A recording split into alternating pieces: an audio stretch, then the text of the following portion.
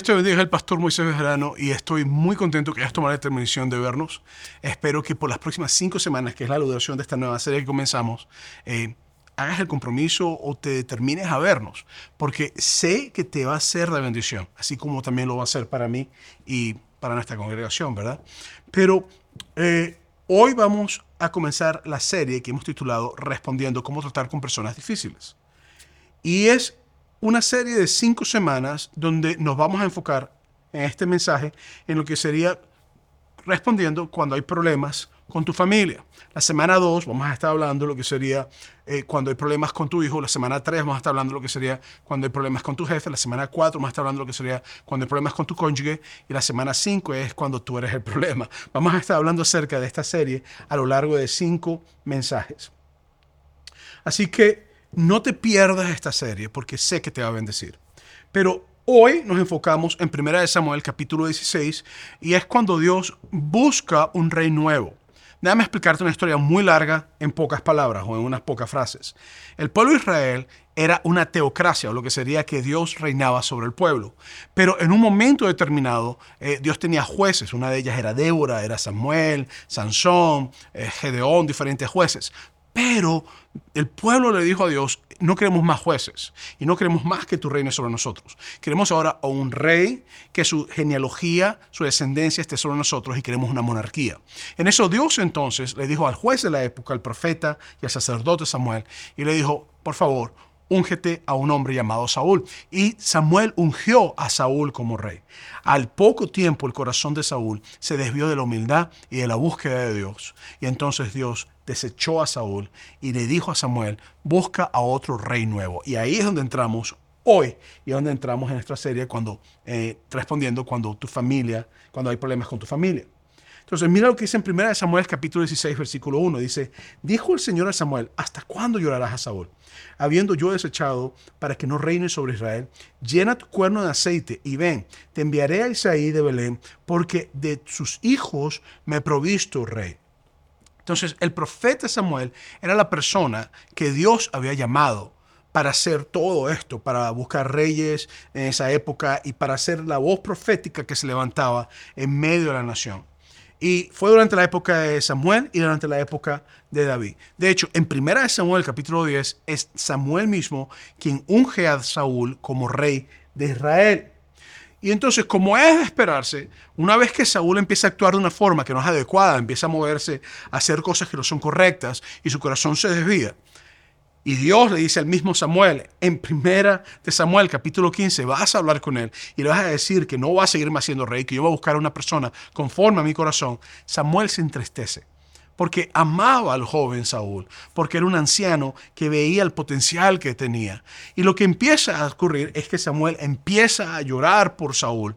Y en eso Dios, que también amaba más a Saúl que a Samuel, pero que conocía la condición del corazón de Saúl y que sabía que Saúl estaba en una actitud donde no se estaba arrepintiendo, le dice a Samuel, llena tu cuerno de aceite y ven, te enviaré a Isaí de Belén, porque de sus hijos me he provisto de rey. Entonces Dios le dice a Samuel literalmente, comienza una nueva etapa. No te quedes sentado, muévete hacia adelante. Él no quiere cambiar, él no quiere hacer lo que tiene que hacer. Él está rebelde, él no es humilde. Necesitamos a una persona que pueda guiar al pueblo de la forma adecuada. Entonces, básicamente Samuel, párate y haz lo que te digo. Seguimos en 1 Samuel capítulo 16, versículos 4 al 5, dice. Hizo pues Samuel como le dijo el Señor. Y luego que él llegó a Belén, los ancianos de la ciudad salieron a recibirlo con miedo y dijeron, ¿es pacífica tu venida? Él respondió, sí, vengo a ofrecer sacrificio al Señor. Santificaos y venid conmigo al sacrificio.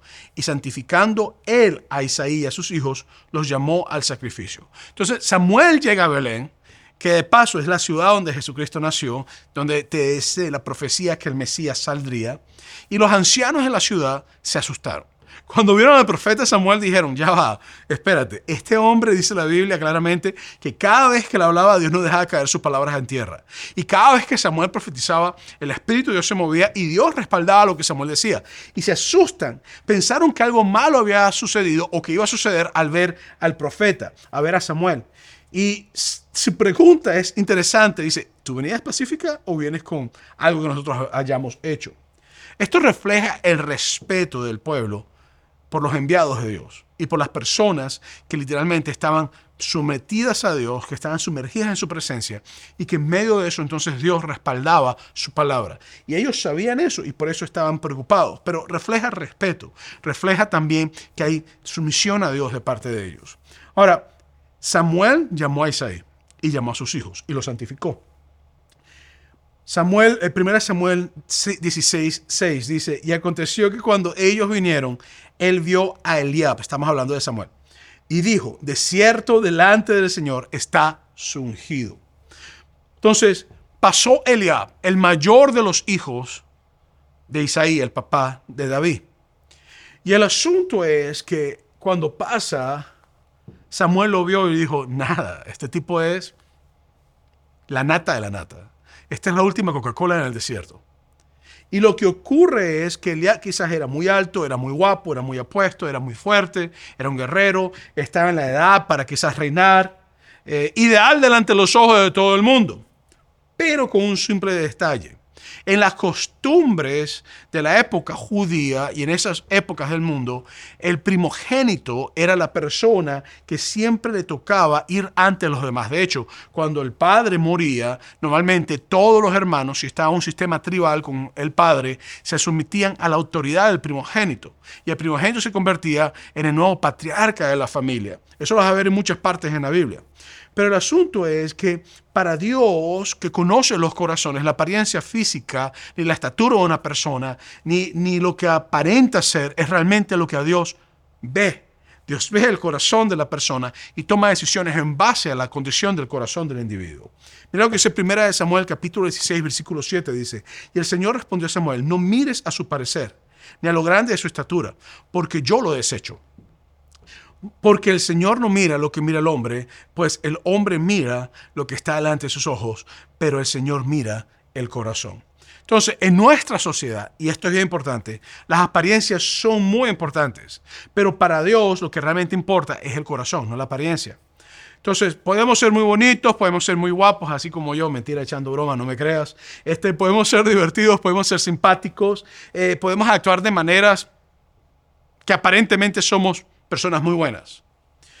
Podemos ser profesionales, podemos imitar la compasión y podemos aparentar todo lo que queramos.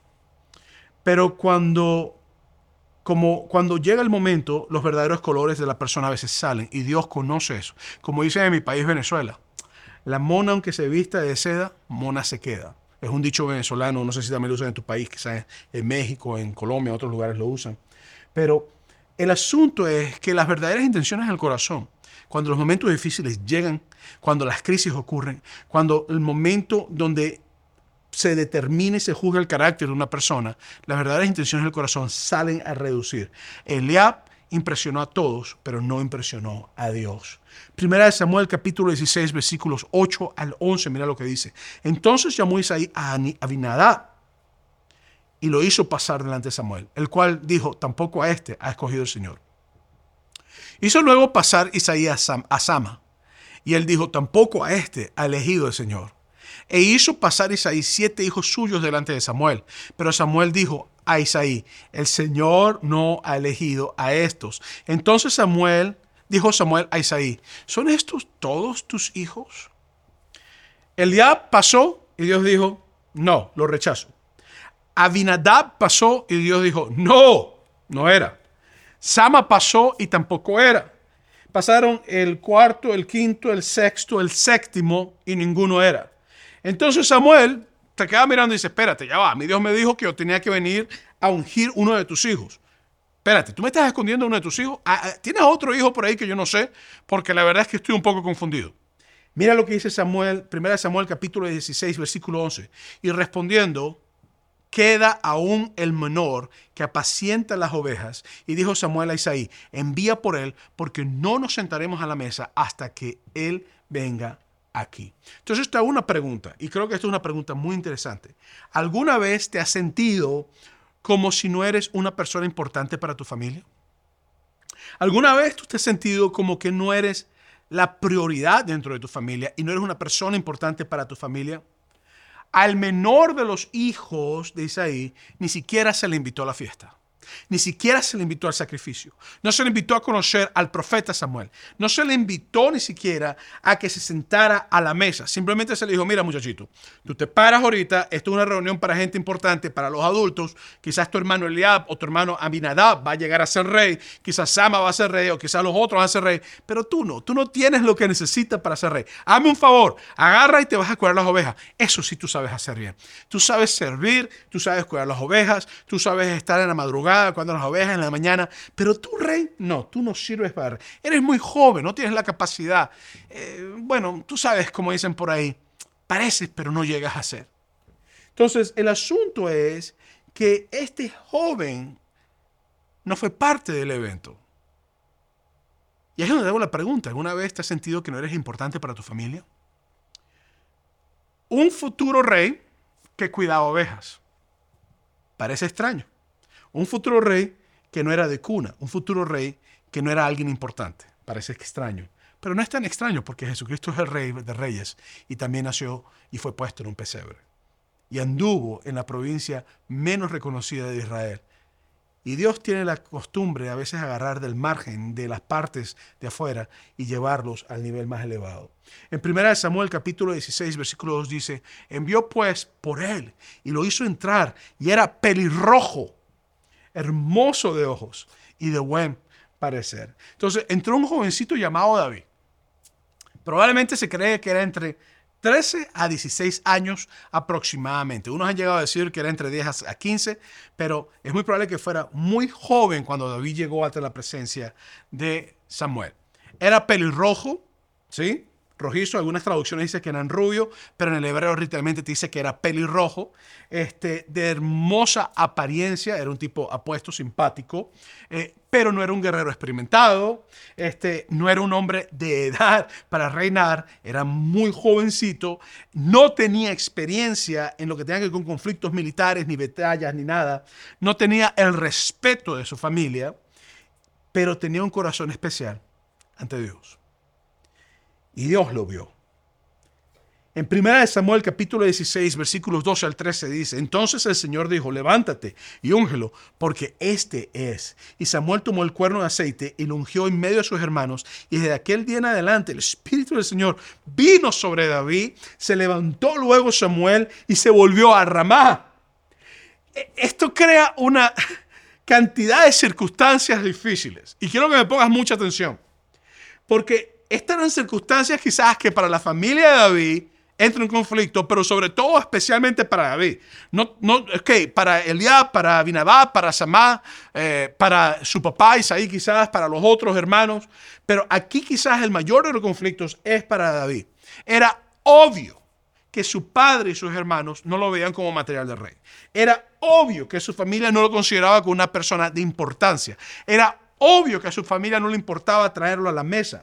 Y públicamente Dios rechaza a sus hermanos. Públicamente Dios dice, muy bonitos, muy altos, muy apuestos, muy guerreros, muy todos, pero el corazón no es adecuado.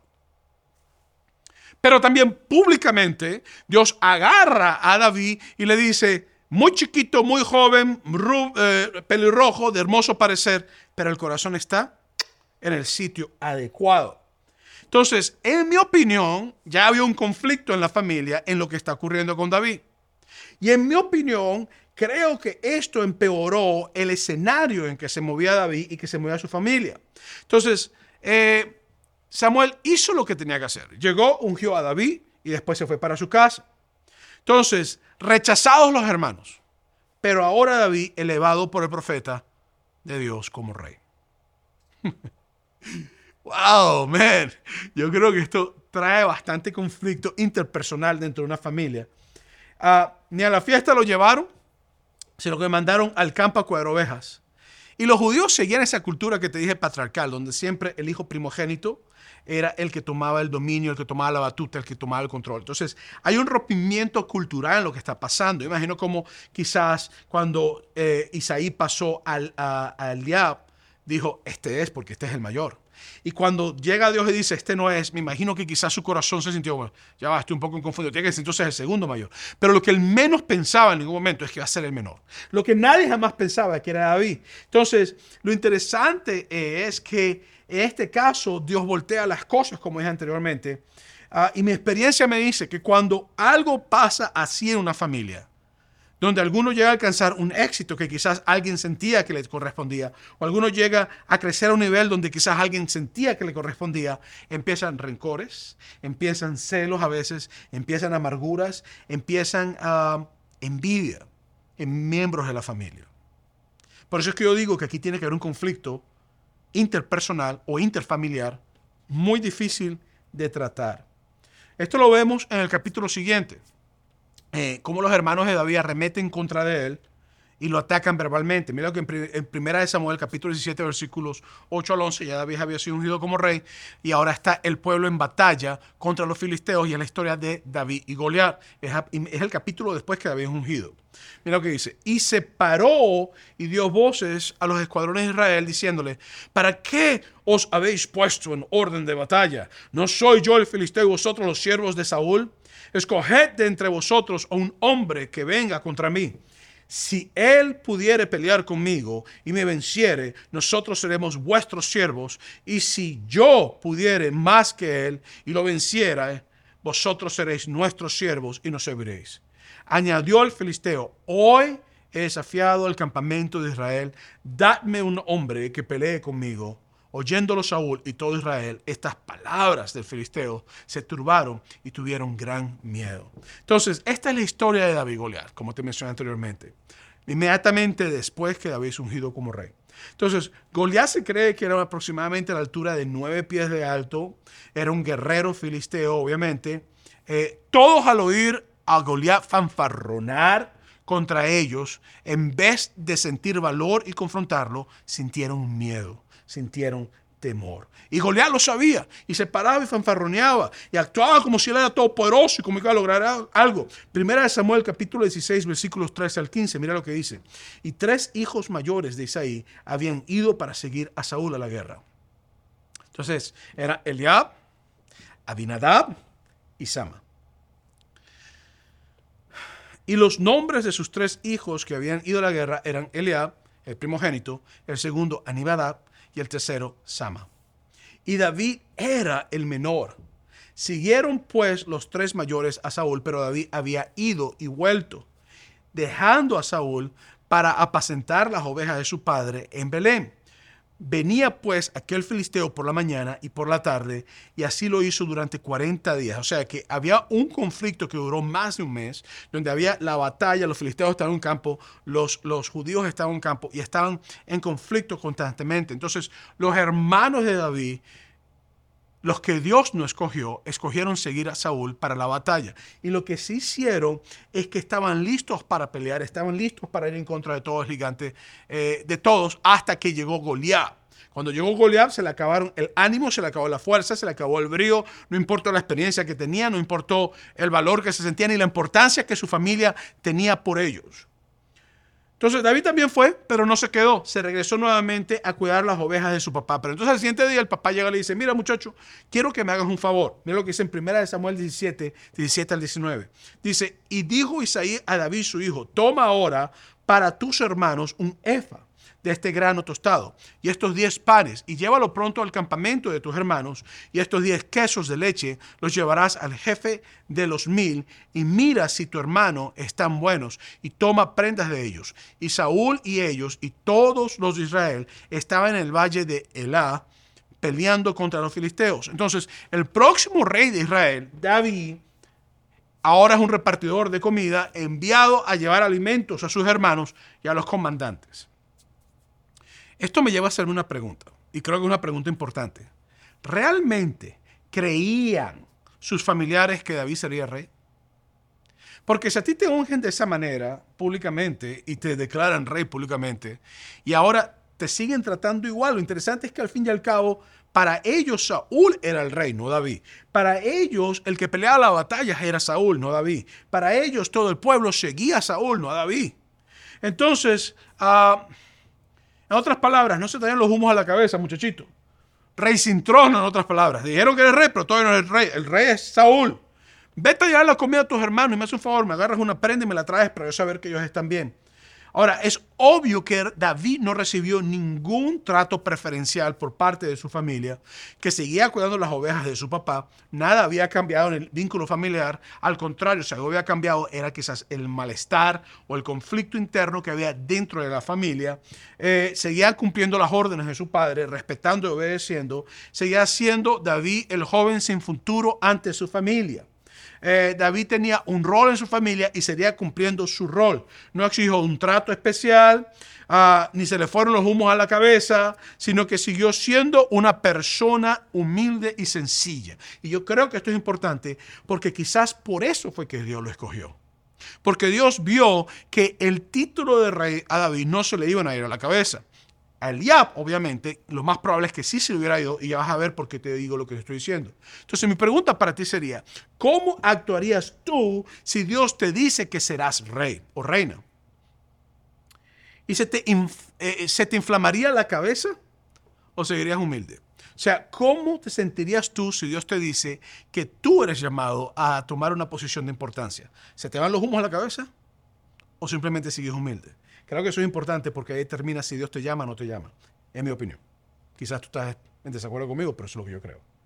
Seguimos leyendo. 1 Samuel 17, 22 al 23. Entonces David dejó su carga en mano del que guardaba el bagaje y corrió al ejército, y cuando llegó preguntó a sus hermanos si estaban bien. Mientras él hablaba con ellos, he aquí que aquel paladín que se ponía en medio de los dos campamentos, que se llamaba Goliat, el filisteo de Gad, salió de entre las filas de los filisteos y habló las mismas palabras y los oyó David. Entonces, algo bien interesante en cuanto a David. David se preocupaba por su familia porque fue a llevar los quesos, fue a llevar la comida, cuidaba las ovejas de su padre, hacía todo. Se preocupaba por sus hermanos porque él estaba pendiente de que ellos estuvieran bien, por eso le llevaba las noticias a su papá. Se preocupaba por su nación, eso lo vamos a ver más adelante. Se preocupaba por su pueblo, por el rey que algún día reemplazaría. Tú vas a encontrar que David, a lo largo de su vida, cuando está huyendo de Saúl, porque Saúl quiere matar a David, eso vamos a hablar después, David escoge no hacerle daño a Saúl cuando puede hacerle daño. Y se preocupaba porque nadie hablara mal de su Dios y nadie profanara ni difamara el nombre de su Dios. 1 Samuel 17, 26. Entonces habló David a los que estaban junto con él diciendo: ¿qué harán al hombre que venciere a este filisteo y quitara el oprobio de Israel? ¿Por qué? ¿Quién es este filisteo incircunciso para que provoque a los escuadrones del Dios viviente? Entonces, a mí me llama la atención porque mientras Saúl, Eliab, Abinadab, Sama, todos los guerreros, toda la gente experimentada veían a Goliat y se estaban literalmente llenos de temor y de miedo, David no se llenó de miedo. Aquel que nadie le daba importancia y aquel que la familia lo atacaba de una forma interesante, como lo vamos a ver dentro de poco, no temió ante el filisteo. Y aquí es donde entonces yo tengo que comprender que el corazón de David tenía algo que el corazón de los demás no tenía. Había una experiencia en ese campo con las ovejas de su padre, quizás tocando el arpa o cantando, adorando a Dios, que lo llevaban a él a comprender quién era el Dios que él servía.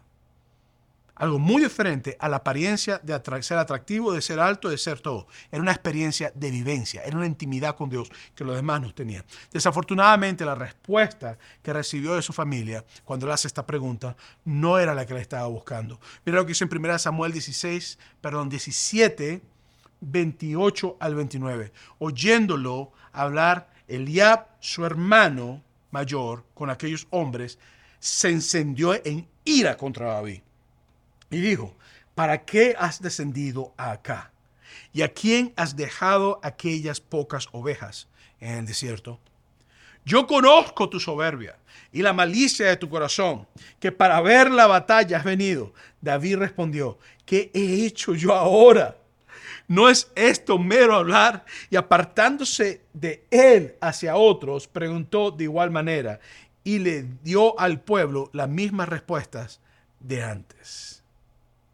Entonces, aquí es donde quizás muchos de ustedes ahora mismo están pensando: ya va, espérate un momento. Esa conversación de Eliab con David se me hace muy idéntica a la conversación que tuve la semana pasada con mi hermano, o con mi mamá, o con mi papá, o con mi tío, o con mi primo. Esa conversación yo la he tenido varias veces. De hecho, esas acusaciones a mí me las han hecho varias veces. A lo mejor tú estás ahorita pensando eso. Entonces, mi pregunta para ti es, ¿cuántos de ustedes han tenido conversaciones con este tipo de tono de parte de un familiar en tu contra? ¿Cuántos de ustedes han recibido este tipo de acusaciones, de rabia al hablarte, de ataques y de cargos de culpabilidad? Entonces, creo que nosotros, en algún momento, hemos sido centro de ataque. Y la peor parte, creo que aún también nosotros hemos sido en algún momento los que hemos atacado. Y aquí es donde yo tengo entonces que ponerme a pensar, porque estoy seguro que en un momento tú has sido centro de ataque, pero también estoy seguro que en un momento quizás tú has sido el que ha atacado. Entonces, veamos rápidamente cómo se desarrolla esta horrenda conversación. Lo que voy a hacer es que voy a tomar las palabras de Eliab y las vamos a analizar cortamente. Entonces, Eliab, ¿para qué has descendido acá? Una pregunta. ¿Y a quién has dejado aquellas pocas ovejas en el desierto? Estas son simples preguntas aparentemente. Y el problema no son las preguntas, sino en los prejuicios y la carga negativa que traen las preguntas. Estas preguntas están cargadas de prejuicios, de acusaciones, de malestar, de rabia, de envidia, de desconfianza y de mentira.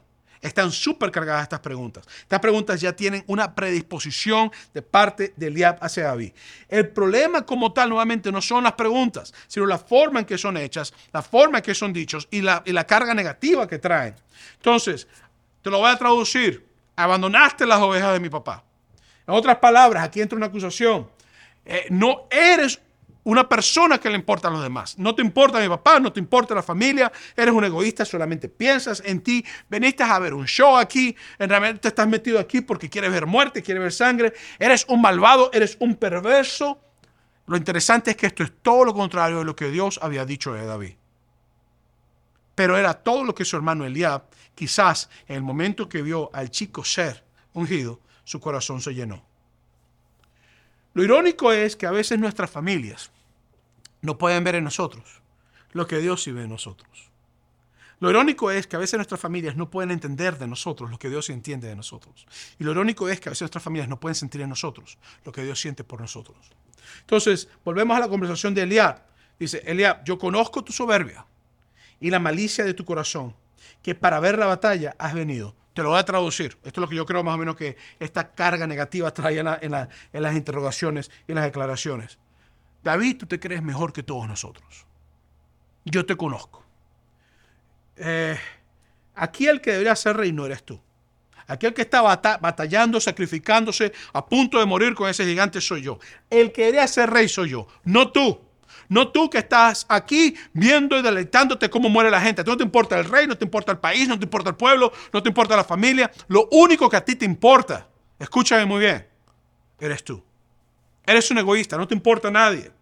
No eres como dicen, no tienes un corazón humilde, no tienes un corazón lleno de paz. Tu corazón es tenebroso, tu corazón es perverso, tu corazón no se mueve. Y yo creo que esto es importante. Porque esto es una declaración que si tú la volteas es casi como que si el diablo estuviera diciendo, tú no eres humilde, yo sí soy humilde, tú eres malo, yo sí soy bueno, tú eres un perverso, yo no soy un perverso. Y aquí es donde yo quiero que comprendamos que esta retórica está detrás de estas palabras, porque hay una carga, hay un conflicto interpersonal que ocurrió en el momento que él se sintió rechazado. Quizás hay algo más detrás de todo esto que está afectando la relación interpersonal con David. Y que lo que viene siempre es una carga sumamente fuerte en contra del que Dios había elegido y que tenía un corazón diferente al que estaba siendo acusado. Ahora, imagínate si David hubiera creído todas las mentiras que se están diciendo. Imagínate si David se queda mirando y dice, eso es lo que tú piensas de mí, mi hermano, ¿qué voy a hacer? A lo mejor tú hoy estás creyendo mentiras que tu familia te está diciendo. Oye, muy bien, no creas mentiras que no vienen de parte de Dios. Cree la verdad que viene de parte de Dios. Y esto es importante que lo conozcas. Esto es importante que tú lo comprendas. A lo mejor tú estás viéndome hoy y de chiquitos te han dicho, tú no sirves para nada, eres un egoísta, no puedes lograr las cosas. A lo mejor tú eres el que estás diciendo eso. No creas las mentiras que no vienen de parte de Dios, que están cargadas por un malestar que quizás ocurre en tu familia. Ahora, vamos a ver lo que David actúa y cómo él dice. David, ¿qué he hecho yo ahora? Oye, vale, pero ¿Qué he hecho yo ahora? No entiendo, ¿qué he hecho yo ahora? ¿No es esto mero hablar? Y apartándose de él hacia otros. Te lo voy a traducir. Oye, vale, yo no me meto contigo, vale. Yo estoy tranquilo, vale. ¿Qué es lo que te pasa, vale? Pero ¿por qué cada vez tú tienes que atacarme de esta manera? Estas palabras, estas acusaciones me dejan saber a mí, la respuesta de David, me dejan saber a mí que esto no era algo nuevo. Porque esa pregunta, ¿qué he hecho yo ahora? Otras palabras, otra vez me vas a volver con el mismo cuento. Otra vez me vas a volver a decir que yo soy malo. Otra vez me vas a decir que yo no sirvo. Otra vez me vas a decir que yo soy un arrogante. Otra vez me vas a decir que yo soy un egoísta. Otra vez me vas a decir, ¿será que hay algo bueno que yo haga? El asunto es que David le dice esto a su hermano porque ya había quizás una experiencia de tiempo a partir o antes aún mismo de ese día que él fue ungido como rey, donde literalmente todo lo que había eran golpes, golpes, golpes, golpes. Y ya es como una reacción como, oye, ¿ahora qué hice? ¿Qué hice ahora? Te traje comida. ¿Qué hice ahora? Hice tal cosa. ¿Qué hice ahora? Entonces, y David le dice, estás hablando tonterías. Vamos a hablar las cosas como son. Tú estás hablando tonterías. Tú no sabes lo que tú estás diciendo. Pero me importa también presentarte lo que David hizo. No se quedó para pelear con su hermano. Él se dio cuenta que era una pérdida de tiempo discutir con su hermano. Que no iba a lograr cambiar la percepción de su hermano hacia él. Que no iba a lograr sanar el corazón que estaba lleno quizás de malestar, de rabia o de cosas en contra de él. Y sobre todas las cosas no trató tampoco de recibir aprobación de parte de su hermano. Muchos de ustedes viven tratando de recibir aprobación de ciertas personas. Y no trató tampoco de cambiar el concepto falso que su hermano tenía por él.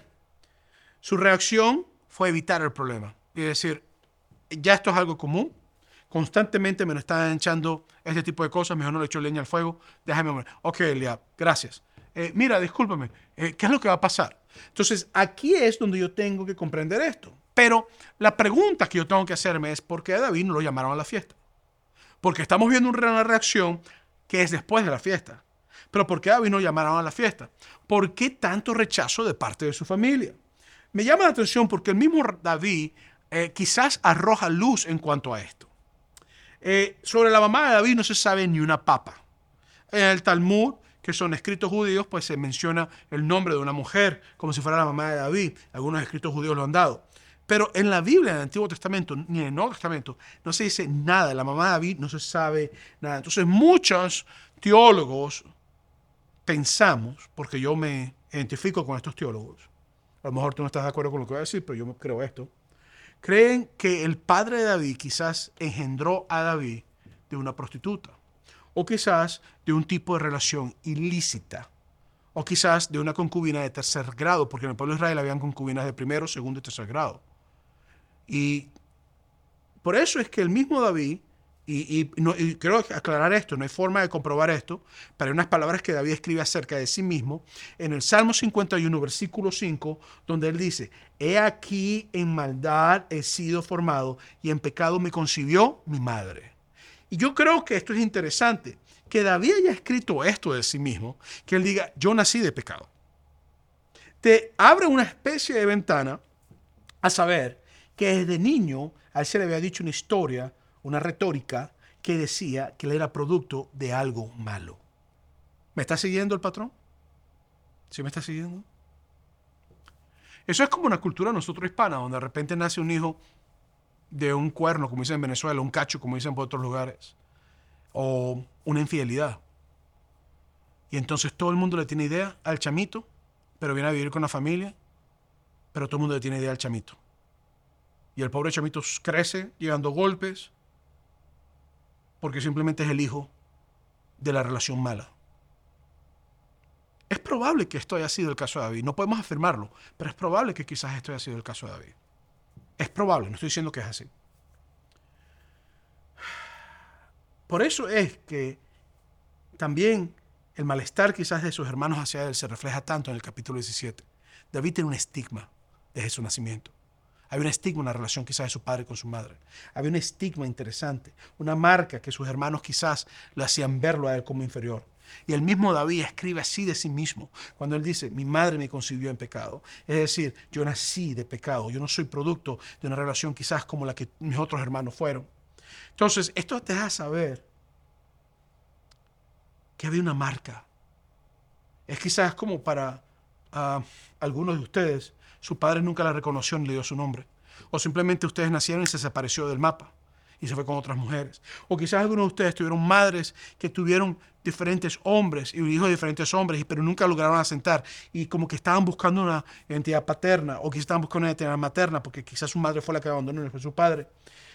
Para otros, sus familiares siempre los trataron como los hijos de esa loca o los hijos de ese loco. Y creces con un estigma y la gente te ve con un estigma y tu familia te ve con un estigma y la gente te siente con un estigma. Y sus palabras te hieren. Vienen cargadas de dolor, vienen cargadas de acusaciones, vienen cargadas de golpes, de rabia que te marcan y te afectan. Entonces, la pregunta que tenemos que hacernos nosotros hoy es, ¿qué debemos hacer cuando hay problemas con la familia? ¿Cómo solucionamos nosotros este tipo de circunstancias?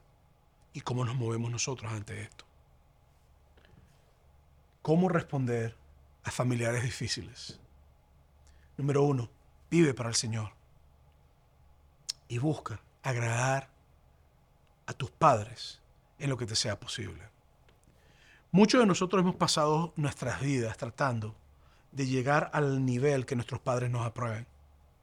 Algunos de ustedes quizás crecieron en hogares donde sus padres eran muy amorosos, pero otros quizás crecieron en hogares donde nunca hubo un tipo de cariño y de amor para ti y nunca fuiste lo suficientemente bueno para llegar a ese nivel. A lo mejor estuviste en un lugar disfuncional, padres divorciados, 2, 3 relaciones, quizás una relación, marcado por el dolor, marcado por el sufrimiento. Tal vez te expresaron amor, como dije, tal vez quizás nunca te expresaron amor en tu vida. A lo mejor estás herido hoy, estás buscando la aprobación de tus padres o de un familiar o un hermano mayor. Pero llega un momento en tu vida donde tú tienes que comprender que tú no vives para otros. Tú sirves a otros y bendices a otros, pero que tú tienes que tener paz contigo mismo y sobre todo tienes que tener paz con tu Padre Celestial. Llega un momento en tu vida donde tienes que comprender que más importante lo que piensa quizás un familiar de ti es lo que tu Dios piensa de ti. Siempre y cuando tú no hagas cosas malas que te lleven a un familiar a pensar mal de ti y no vivas un estilo de vida que te lleven a hablar mal de ti, sino que estés viviendo un estilo de vida que sea bueno. Entonces, yo tengo que vivir para Dios y tengo que buscar agradar a mi familia siempre y cuando sea posible, pero no forzarme a recibir su aprobación. David también descubrió esto. Lo descubrió en primera de Samuel capítulo 17, que ya lo leímos. Tal como lo dijimos, Isaí había mandado a David a llevar comida a su hermano y a los soldados del rey, y pues David pudo haber dicho a su papá, mira viejo, yo no voy a ir con mis hermanos, porque esos tipos cada vez que me ven lo que hacen es regañarme, me caen encima, se burlan de mí, o sea, yo mejor como que me voy a quedar por aquí, ¿quieres callar las ovejas? Él no hizo eso, él obedeció a lo que su papá le dijo. Él dijo, claro que sí, papá, yo voy a llevar la comida a mis hermanos, no te preocupes, yo vengo ahorita y te traigo las prendas, la ropa, para que veas que están vivos, que no están muertos, así que no te preocupes. Entonces, tú ves que David, aunque lo han llamado a ser rey, aunque lo han ungido para ser rey, aunque todo, el tipo no se da los mojos a la cabeza, sino que es un tipo súper sencillo, súper humilde y se convierte en una persona repartiendo comida para sus hermanos. En otras palabras, él se mantiene humilde y obedece a su padre, aunque él era el llamado a ser rey. No respetó a su papá, ni le habló de una manera soberbia, ni se enfocó en maldecirlo, o simplemente lo que hizo fue servir a su familia. Eso fue lo que él hizo. Y lo hizo sabiendo que sus hermanos no lo querían o que lo despreciaban. No actuó bajo la marca de su estigma, no actuó bajo la marca de su dolor, sino que actuó bajo el llamado de un rey, actuó bajo el llamado de un hijo de Dios, de un padre que sí lo conocía y que sí lo llamaban por su nombre y que sí le reconocía quién él era. Por eso es que en primera de Samuel 17:32 al 33 te dice, y dijo David a Saúl, no desmaye el corazón de ninguno a causa de él, tu siervo irá y peleará contra el filisteo. Dijo Saúl a David, no podrás tú ir contra aquel filisteo para pelear con él, porque tú eres muchacho y el hombre de guerra es su juventud. Entonces, ¿cuál fue el mandato que le dio su papá David? vas y me le llevas comida a tus hermanos. ¿Qué fue lo que David hizo? Fue le llevó comida a sus hermanos. Pero en ese momento, cuando David escucha a Goliat hablando en contra de Dios, David dice, no, con mi Dios nadie se mete. No. Este filisteo incircunciso que no tiene la promesa de Dios en su vida, no va a venir aquí a amenazar al escuadrón de Dios, a la gente de Dios. Él no va a amenazar a nadie, él no puede ir en contra de nosotros, él no se va a levantar de esa manera, así que no lo acepto. ¿Sabes qué? Rey Saúl, yo voy y peleo contra él. Lo interesante es que llega el momento donde la prueba está en si él intenta agradar a su padre o a la hora intenta agradar el propósito de su Padre Celestial. Y David toma una decisión. La decisión fue de agradar a su Dios, no de agradar a su Padre terrenal. Porque lo que su padre le dijo fue, lleva la comida y te regresas. Pero cuando llega el llamado en su vida, David no busca la aprobación de su Padre terrenal ahora, sino que ahora él busca la aprobación de su Padre Celestial, que ya lo había aprobado, porque Dios te acepta a ti tal cual como tú eras. Tú tienes que comprender esto. No hay nada que tú hagas que va a evitar que Dios te ame, y no hay nada que tú hagas que va a hacer que Dios te odie. Lo que Dios ha hecho ya es que Él te ha recibido tal cual como tú eres y Él quiere transformar tu vida por el poder del Espíritu Santo. No es que sigas viviendo la vida que estás viviendo, sino transformarte por el poder del Espíritu Santo. Entonces, sin embargo, el proceso de hacer lo que su padre David le pidió, él vio el llamado de Dios de pelear contra Goliat y lo hizo. Por eso es que en primera de Samuel, capítulo 17, 43, te dice, y dijo al filisteo a David, yo soy perro para que vengas a mí con palos, y maldijo a David por sus dioses. Entonces, Saúl lo ve y le dice, este tipo te va a matar, tú eres un chamaquito, o sea, tú eres un chamo, tú no puedes pelear contra este tipo, tú eres un tipo de batalla, tú no tienes la capacidad de pelear con él. Ahora el filisteo lo ve y menosprecia a David. Entonces, su familia lo menospreciaba, su papá lo menospreciaba aparentemente, sus hermanos tampoco lo querían. El rey Saúl lo ve y se ríe básicamente, te van a matar, bueno, mándenlo, que vaya a pelear, bueno, de paso, vayan midiendo una vez la tumba, porque este hay que enterrarlo, lo que vaya a pelear lo van a matar. Y cuando llega entre su enemigo también lo menosprecia. O sea, por todos lados esto es golpe, por todos lados está recibiendo golpe, por todos lados un ataque, por todos lados un asunto que constantemente lo está pegando. Y yo quiero que nosotros comprendamos esto. David tenía una relación con Dios que Saúl no tenía. David tenía una relación con Dios que su familia no tenía. David sabía lo que era ir al campo, ver a un león venir en contra de las ovejas, ver a un oso venir en contra de las ovejas, y David levantarse por el poder de Dios en su vida, después de estar adorando con un arpa y cantándole a Dios, e ir y matar el león y el oso. Y David dijo, no, el Dios que yo le sirvo, que me conoce en lo íntimo, que me conoce en lo secreto, que me conoce cuando nadie me conoce, que me ha llamado y que me ha levantado por encima de mis hermanos, sin importar lo que piensen de mí, Él peleará la batalla por mí. Él que me ha dicho y que me acepta tal cual como yo soy y ha transformado mi corazón, Él peleará la batalla por mí. Y lo que me llama la atención es que David entonces va, cuando Goliat lo ataca públicamente, verbalmente, toma su honda, mete la piedra, tira la piedra, lo golpea en la frente, Goliat cae en el piso, David sale corriendo, saca la espada, corta la cabeza de Goliat y pierden los filisteos. Se van corriendo los filisteos y entonces David le da la gloria a Dios. Entonces quiero que comprendas algo. Nunca honres a tu familia por encima de honrar a Dios. Porque los problemas interpersonales crean la necesidad de nosotros a veces, o nuestros problemas interpersonales con nuestra familia crean la necesidad de nosotros a veces de buscar aceptación de nuestra familia. Y yo quiero que tú sepas que tu Padre Celestial te acepta. Óyeme lo que estoy diciendo. Tu Padre Celestial te acepta.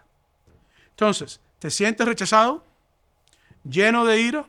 ¿Te sientes con desesperación porque los demás te vean como que eres alguien bueno?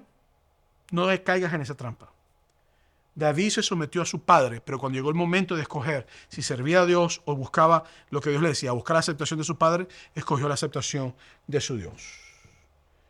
Ese mismo Dios que conoce a David en los secretos también te conoce a ti y conoce tus circunstancias si estás teniendo problemas con tu familia y el dolor que quizás tú tengas y quizás la marca que tú tengas. Entonces, ¿cómo responder a familiares difíciles? Vive para el Señor y busca agradar a tus padres en lo que sea posible. Pero, número 2, no te dejes engañar en las batallas. Es más fácil reaccionar agresivamente y arremeter contra el que te ataca que ser humilde. Escoge tus batallas. No pelees a lo loco. No tires patadas innecesarias, ni palabras insultantes que no tengan sentido. No muerdas el anzuelo. No caigas como el pez por la boca. Vamos a ver rápidamente lo que hizo David.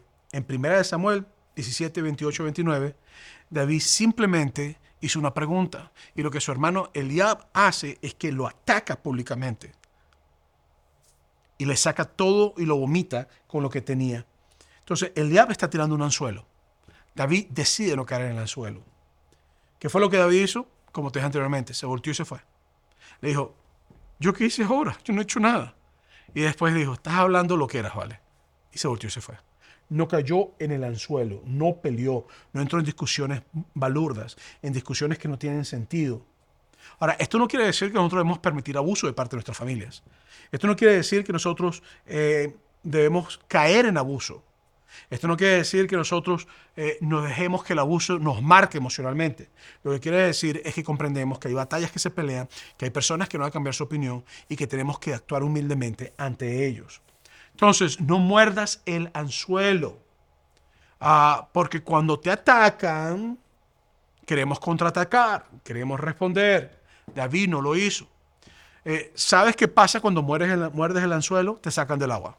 Cuando tú tiras la caña de pescar y ponen la carnada y está el anzuelo y el pez muerde la carnada o el anzuelo, lo sacan del agua. Y un pez fuera del agua se muere, no vive. Sencillo. Entonces, ¿no te parece algo irónico? Porque a mí me parece súper irónico que Eliab estaba persiguiendo a su hermano pequeño, atacando a su hermano pequeño, cuando el verdadero enemigo lo tenía al frente de él. Se llamaba Goliat, se llamaban los filisteos.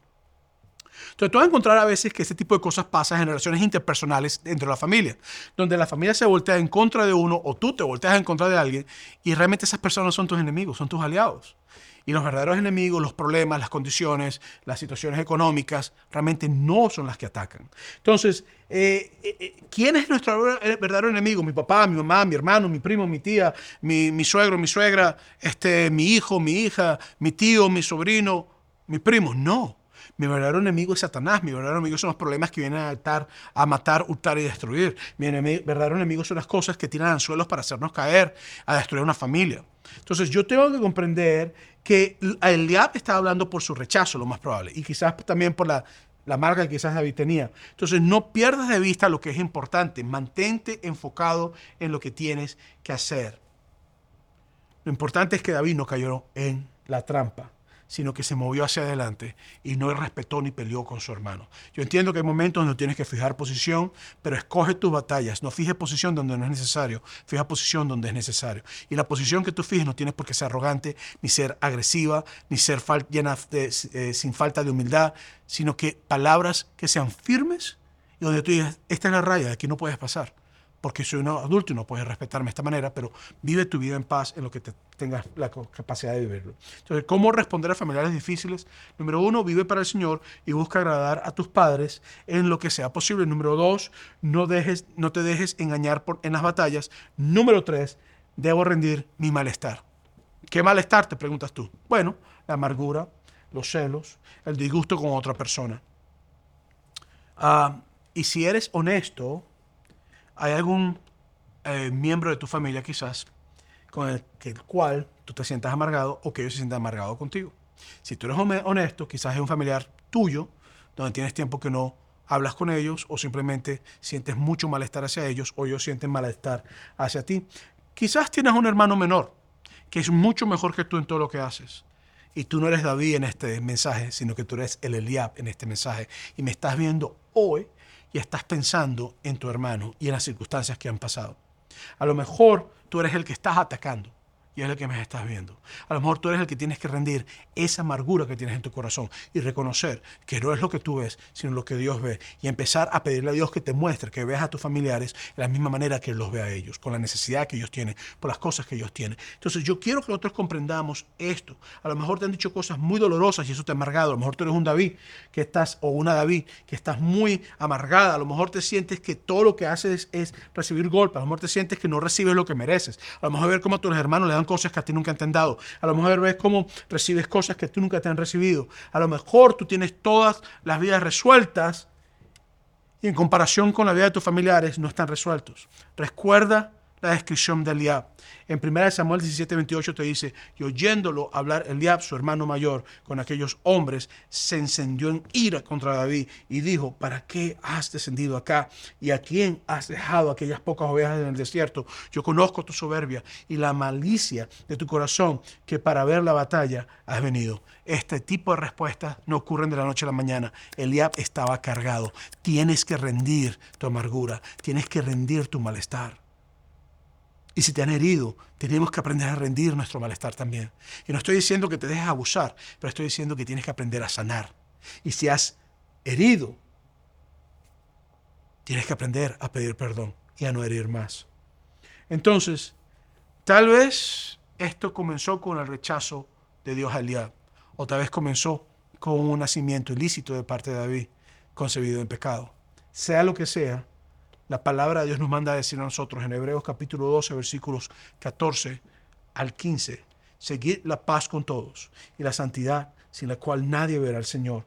Mirad bien, no sea que alguno deje de alcanzar la gracia de Dios, que brotando alguna raíz de amargura os estorbe, y por ella muchos sean contaminados. Entonces mi pregunta para ti es, ¿a quién contamina esta amargura?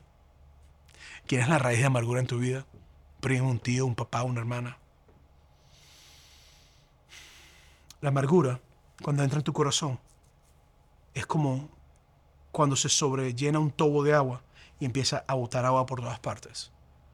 Lo enfocas con tu familia, en tu trabajo, en ti, en tu relación con Dios, con todo el mundo, en tu relación contigo mismo. Entonces, no permitas que el malestar te venza. Rinde tu malestar ante Dios. Pero sabes que hay una persona que era también de Belén, como dije al principio, se llamaba Jesús. Y sus hermanos también lo detestaban. Aunque al final lo siguieron como discípulos. Pero alguien que también tuvo una historia de nacimiento controversial. Alguien también tuvo una historia de nacimiento pesada. Alguien que fue pasado por alto por muchas personas y que lo menospreciaban porque era de Nazaret, aunque había nacido en Belén. Alguien que la gente vería, ¿quién es este rabino? ¿Quién es esta persona? Este profeta, este es un loco, no sabe lo que está diciendo. Algunos hasta lo acusaron de endemoniado y se llama Jesucristo. El asunto es que ese murió en la cruz del Calvario y Él no quiere que tú vivas tu vida atado por la amargura, ni tampoco tratando de cumplir y de recibir la aceptación de personas en tu vida. Ya Él te ha aceptado tal cual como tú eres. Y si estás lleno de pecado y si tienes una vida que no le agrada a Dios, Él puede llevarte a cambiar eso. Pero Él te acepta aún con tu pecado para transformarte en sus manos y hacerte nuevo, hacerte una persona que viva en paz, en armonía, no en aparente armonía, sino una armonía verdadera. Ese es Jesús, aquel también que murió por nosotros en la cruz. Y el Dios de los cielos, el Dios perfecto, ese que amó a David, se humanó y se hizo carne entre nosotros y murió por nosotros. Yo quisiera hoy orar por ti. Si tú me estás viendo hoy y eres una persona que este mensaje te ha llegado y tú necesitas reconciliarte con ese Padre Celestial y comprender que Él te acepta tal cual como tú eres y quiere transformarte en su amor, yo te invito a que tú ores conmigo. Señor, en el nombre de Jesús, yo te entrego mi vida. Me doy por completo a ti. Trae paz a este corazón atribulado. Soy tuyo a partir de hoy. En el nombre de Jesús. Amén. Si tú has hecho esta oración de fe y tú le dices a Dios que tú perteneces a Él, me gustaría invitarte a que mandes la palabra pasos al número que aparece en pantalla. O si estás viendo en una de nuestras plataformas en vivo, aprieta el botón que dice que quieres que oremos por ti, o que dice, hay un botoncito que dice que puedes apretar para comunicarte con nosotros. Algunas de nuestras personas que están en línea se van a comunicar contigo y van a orar contigo. Y si mandas un texto con las palabras pasos a este número que aparece en pantalla, entonces alguno de nuestro staff o alguno de nuestros pastores te va a llamar para orar contigo y indicarte los pasos a seguir para acercarte más a Dios. Si eres una persona cristiana que estás en una relación interfamiliar bastante difícil, quiero que ores conmigo esta oración. Padre, en el nombre de Jesucristo, sana mi corazón. Si yo soy Eliab, lleno de amargura, ayúdame, Señor, a que la amargura se salga.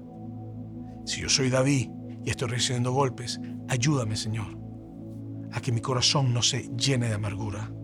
Yo quiero vivir en tu libertad. En el nombre de Jesús te lo pido, Señor. Amén y amén. Me gustaría invitarte a que visites nuestra página de internet, sunrisechurch.org, y allí visita la parte de español. Únete a un grupo pequeño. Hay grupos en línea en que puedes pertenecer y sé que van a ser de bendición para ti. Este es el Pastor Moisés.